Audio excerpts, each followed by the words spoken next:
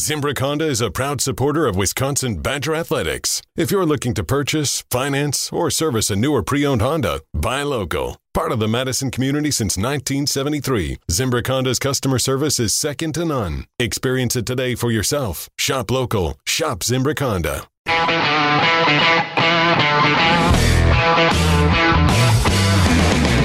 Gold medalist Matt Hamilton. Judgmental Jim Rutledge.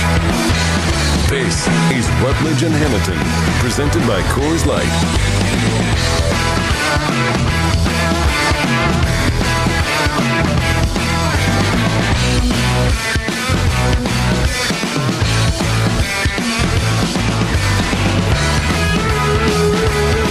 A blind date leads off the NBA draft last night. Hubba hubba. As the Orlando Magic make their pick, and they picked someone they had never, ever worked out in person. They had a few phone calls with him. But other than that's good at least. Really? If you're trying out a new member, just call them up and, hey, what you wearing? You want to join the team? You want to wear blue and black? Right? He's Matt Hamilton. I'm Jim Rutledge. This is the Rutledge and Hamilton takeover of Wilde and Tausch, America's favorite executive producer, Jesse Nelson behind the glass. We have a couple. It was Paolo Banchero is the number one pick by the Magic. They didn't work him out. Kind of surprising. I want to get to some of the NBA picks from last night there. But we do have a couple. We have one contest going on, so we want to continue. Whether you can tweet at Jim and Matt, and while at Jim and Matt, you can see Matt and I on our video stream. You can text in or you can call in 844-770-3776 on the First Midwest Bank Talk and Text line. Your toast of the weekend. Who do you think deserves a shout-out on the air? We're going to shout out everyone that you text or call in, but Matt's going to pick his favorite at the end, and we're going to give away a bottle of Central Standard's Pour Ready cocktail, whether that's the Cherry Mule or the Door County Cherry Vodka. We will give away a bottle. It's your pick. At the end, Matt will make the pick for his favorite one. So we have that going on. We also are asking for boat names for Mr. Matt Hamilton. Right now, it seems like you like the Hog Line, or Hamilton's Hog Line. You like the Golden Hammer. Sure. Goldilocks. Goldilocks, excuse me. And then do you have a fourth place right now? I don't know. Frozen Stone's not bad. Frozen Stone is another one. So you can chime in on that as well throughout the show. And I also want to get to the draft there. And I'll ask this part first, and we'll get to real basketball stuff. But a blind date in sports does not seem like a good idea. Like, if I'm a fan of the Magic, I'm a little bit like, okay, I know this guy was viewed as like the third best pick, but maybe you work him out. Have you guys ever had a successful blind date? I don't think I've ever been on a blind date. No blind date? Now, like, have you been on like a date where you saw a picture of something? Like, what do you define as a blind date? Well, so for me, I met my significant other, Jen, like in 2008. So you've been out of the game for a while. 2009. So like we didn't have Tinder or anything. Yeah. And I never none of my buddies were ever like, hey, I got this girl I think you'd be great with. You should go out on a date with her. So like I met these people and then asked them out like old school style. Like what? What's old school to you? Like going to a party or a bar or wherever and then interacting, hitting it off, getting a number, and then calling. You weren't Olympic gold medalist Matt Hamilton then, so what was your lead? I was still a junior world champion. No, honestly, I met Jen at a party, and she was hanging out with some guys that were on the beer pong table, and me and my buddy Thomas played her friends and just rolled them. To the point where I was like, go ahead and pick out a cup, sweetheart. And she would pick one and bam, made it. So I was like, I definitely impressed her with my beer pong skills. Amazing. So much to this, so that she left the party and then came back to get my number. One of her friends came up to me and was like, hey, that blonde girl that you met earlier, she's coming back here to get your number, but you should probably just go ahead and ask for it so she doesn't feel like she's doing all the work. She's literally coming back to this party to talk to you. Wow. And then my first question was, are you a Packer fan? And then followed up with, because it was 2008, 2009, how do you feel about Brett Favre? And she gave me two very good answers. Okay. So, and that's how one, yes, she's a Packer fan. A Packer fan. And two was like, loved what he did for the Packers, really sad about what he's doing right now. So Matt Hamilton's pickup line is, "Are you a Packer fan? And what do you think about?" Well, no, I just didn't want to waste my time. But no, that's fair. That was kind of your pickup line, though. Like you just led right in with that. Yeah, that would be like a qualifier. Me, are you a Packers fan? Yes. Okay. See you later. All right. I mean, he was really talking trash first. Was right? Yes. Yeah. If she said anything else, I was going to lay in. Basically, Matt made everything about him. Yep. Which not surprising. Still doing it. Yes. Jesse, have you been on a blind date? So, a blind date, do we count, like, if you meet somebody on, like, a dating app as a blind date? Yeah, see, I think 100%. I would count that. Yes. Yeah, that's a more modern blind date. You don't really know their personality then. Right, and there's filters and, how old is this photo? Catfishing. Why are you sending me a photo from, like, 8 years ago? This is not you. Only one, and that worked out, like, it was fine. Nothing really came of it, but it was one version of a blind date in that sense. But what's more of a blind date to me these days is if you ever meet somebody professionally for a lunch or for a happy hour or for a coffee in the morning, and you've never actually seen that person, and they don't have like a picture on their email address or anything like that. You don't know at that point. It's not like you're swiping through pictures saying, okay, yeah, this is the person I want to meet to have this meeting. Like you're committing to a meeting saying, let's meet at this place. Yeah, but then you got to text each other like, I'm sitting in this booth or I'm at the bar, and that's more awkward to me when you're like walking in and you don't actually know what someone looks like as you're preparing to meet them. The story of my life is my second job here with Good Karma Brands and the sales side of things. Yeah, I'm meeting people all the time that I don't really know what they look like. But I guess I go on pretty regular blind dates on a business sense of things. Yeah. More video ones now, but whatever. What do you do? Do you like do you look them up online to see what their face looks like? I bet he wears a name tag. No, I know. Hi, I'm Jim. Hey, Jim. I walk in and say, I'm Jim Rutledge. And then they come find me. No, I would. He just walks in the doorway, raises his hands in the air. I am Jim Rutledge. Who wants to see me? Right. I'm here, folks. Line up. No, most of the time you get an experience of like you can pick up who's trying to look for someone else. Yeah. In worst case, 9 times out of 10. There's not people at the same time looking for someone, so it's a little trick. You can get like this person's wandering with like trying to look around. You're like, oh, Matt? Hey, Matt. I'm Jim. I'm sitting over here. Let's grab a cup of coffee. So like that's an easy one. Right. Or you kind of wait at the front because usually you want to buy the drink, the coffee, or whatever for that person. If you're going to do all that, but the Orlando Magic with their first pick essentially just said, I'm going to swipe right on Paolo and then just marry him. Yeah, I mean, well, to be fair, they had some video of how he played ball. Right? They watched him play ball.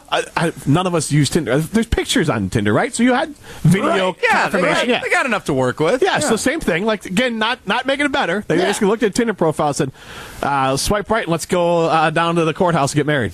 I mean, you know what? This is the NBA, baby. You got to take some chances. So, do blind dates work? 844-770-3776. That's the First Midwest Bank talk and text line. Give us your blind date story. If you got a great story about how a blind date worked, happy to hear it because I'm sure Magic fans are looking for it. Or if one went terribly bad, that's what we really want to hear. Yeah, that's what I'm really hoping for, to be honest. But another one here with the Wizards, they went with the guy who everyone thought, again, if we kept the dating thing up, everyone was setting Johnny Davis up with the Wizards. He worked out for them. Every mock draft, I feel like, had Johnny going to the Wizards. All their friends were saying, hey, Johnny, you should meet the Wizards. You guys are perfect for each other. And they were. They connected. I love Johnny Davis with the Wizards. It seems like Bradley Beal might be leaving that team. I think he's got an opportunity to be their scoring guard. I loved him here in Madison. Obviously, we're biased, but he's a hell of a basketball player. And it's going to be a lot of fun to watch him in the NBA. I believe last night Ben Brust had some good thoughts on Johnny Davis and what he means. And I can't believe Ben Brust had good thoughts on the basketball show. No, but Ben Brust had some really good thoughts on what Johnny Davis means to the Badger basketball program and by playing in the NBA for the Wizards. This is a big moment for Wisconsin basketball because, look, the pedigree is horrible when it comes to success in the NBA. If Johnny can be successful as a local kid from the state of Wisconsin who went to the University of Wisconsin and showed that you don't have to go to a blue blood to make it in the lottery, he was on a team that I think it's almost more impressive in some aspects than what Frank Kaminsky did. Frank Kaminsky had a phenomenal team around him, and that team was unbelievable that went to the national final that lost to Duke. Johnny elevated every single one of the players on his team last year, and I thought that was the most impressive thing. I think that's a great point. Johnny has the pedigree that Frank didn't have. And not that matters completely, but Frank was an afterthought recruit, and that sometimes happens with taller guys, but athletically, Johnny Davis was always highly thought of. Johnny Davis had a solid freshman year for the Badgers for a Badger freshman. They don't let the guys cook like other leagues do. So Johnny, I think, 8 points a game. Johnny then plays with Team USA. That, I think, just expedited his development. And you could talk about competing at that level, Matt. Then Johnny went from almost like a timid freshman trying to fit in with a team that was not very good his freshman year. That's not his fault. And then he went to Team USA, saw how winners play, and got that winning experience. He got the gold medal on the juniors there, and then came back to the Badgers. And like Ben said, and we've said this all throughout the year on Rutledge and Hamilton, and again, this is a Rutledge and Hamilton takeover of Wilde and Tausch, I've never seen a player at the University of Wisconsin play the way Johnny Davis did. Because with all due respect to everyone else on that team, with not much respect, he carried that whole thing. That team is not an NIT team without Johnny Davis. And so what Johnny Davis did is remarkable. No, they're not. I mean, No, I know. I was just curious if you agreed. He's definitely. I mean, he was the straw that stirred the drink last year, and you saw what it looked like without him. Yeah.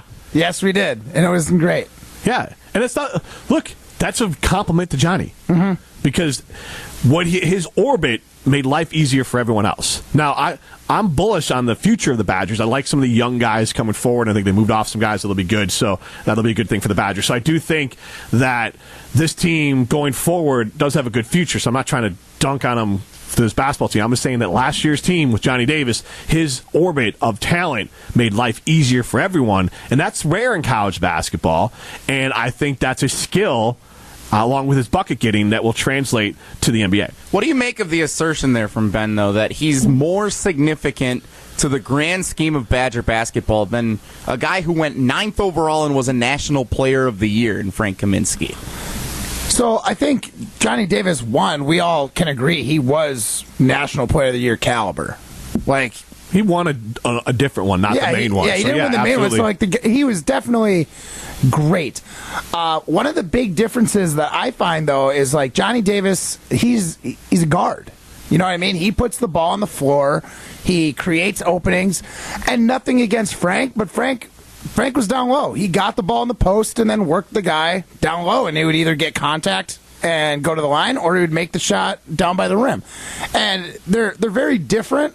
Guards, in my opinion, tend to be a little more flashy, and I think it's more interesting to watch. So to see Johnny go 10 and then potentially go to the next level, and who knows what his potential is at the next level. But, Frank is kind of a sixth man, kind of, coming off the bench. He doesn't really start for the Suns. If we can see a good starter and, semi-star, maybe even superstar in Johnny Davis, it's going to give a lot of cred to Wisconsin University for also being able to develop, some of these, like, flashier, blue blood caliber players. We can bring them into Wisconsin and get you ready for the draft and get you a lottery pick if you've got the talent. So I think it really bodes well for Wisconsin. It bodes well for Johnny and what he's doing. And then just, Wisconsin overall is just really going to benefit from this. Badger basketball has not had a standout star in the NBA since Devin Harris. Yeah.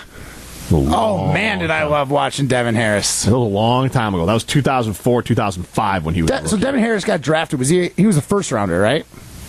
Do you know, Jesse? I don't know off the top of my head. I'm pretty sure he was. Let me look it up real quick. I'm very curious where he went, because he was definitely first rounder. He was one of my all-time favorite. He went to Dallas, first round, I believe, fringe lottery, if not a lottery pick there, and had a run there in Dallas for about 6 years where he averaged 15 and 5 at least, 15 and 7 almost for points and assists. Devin Harris was the 5th overall pick, lottery pick, 2004 NBA draft, lottery pick, number 5. Yeah, so he's the highest the Badgers ever been drafted. Yeah. Mm-hmm. Yeah. Wow. Devin Harris was real good. Yeah. I thought it was Frank actually at 9. So this is no. Yeah, man, he was so much fun. Johnny's trying to be the most impactful Badger since Devin Harris. Yeah. And it's not going to take a lot. Frank is a nice rotational player. Right. But Frank's also in this league, and we can get to Pat Baldwin a little bit later. He's tall and he can shoot. Yeah. And they're both very good shooters, and Baldwin might even project to be a better shooter than Frank. That's more of your unicorn skill. Right. Johnny, much like Devin for a while, was a playmaking guard on a very good team. If Johnny can do that, Johnny's going to bring a lot of attention to Badger basketball in a very good way. We'll take your calls on Matt's boat. We're still taking suggestions on that. We are also taking your toasts to the weekend, so continue to put in those, and we'll pick our favorite at the end of the show and give away a bottle of Central Standard's Pour Ready cocktail. And we'll get to some Packer talk a little bit later. This is Rutledge and Hamilton's takeover of Wilde and Tausch on ESPN Wisconsin.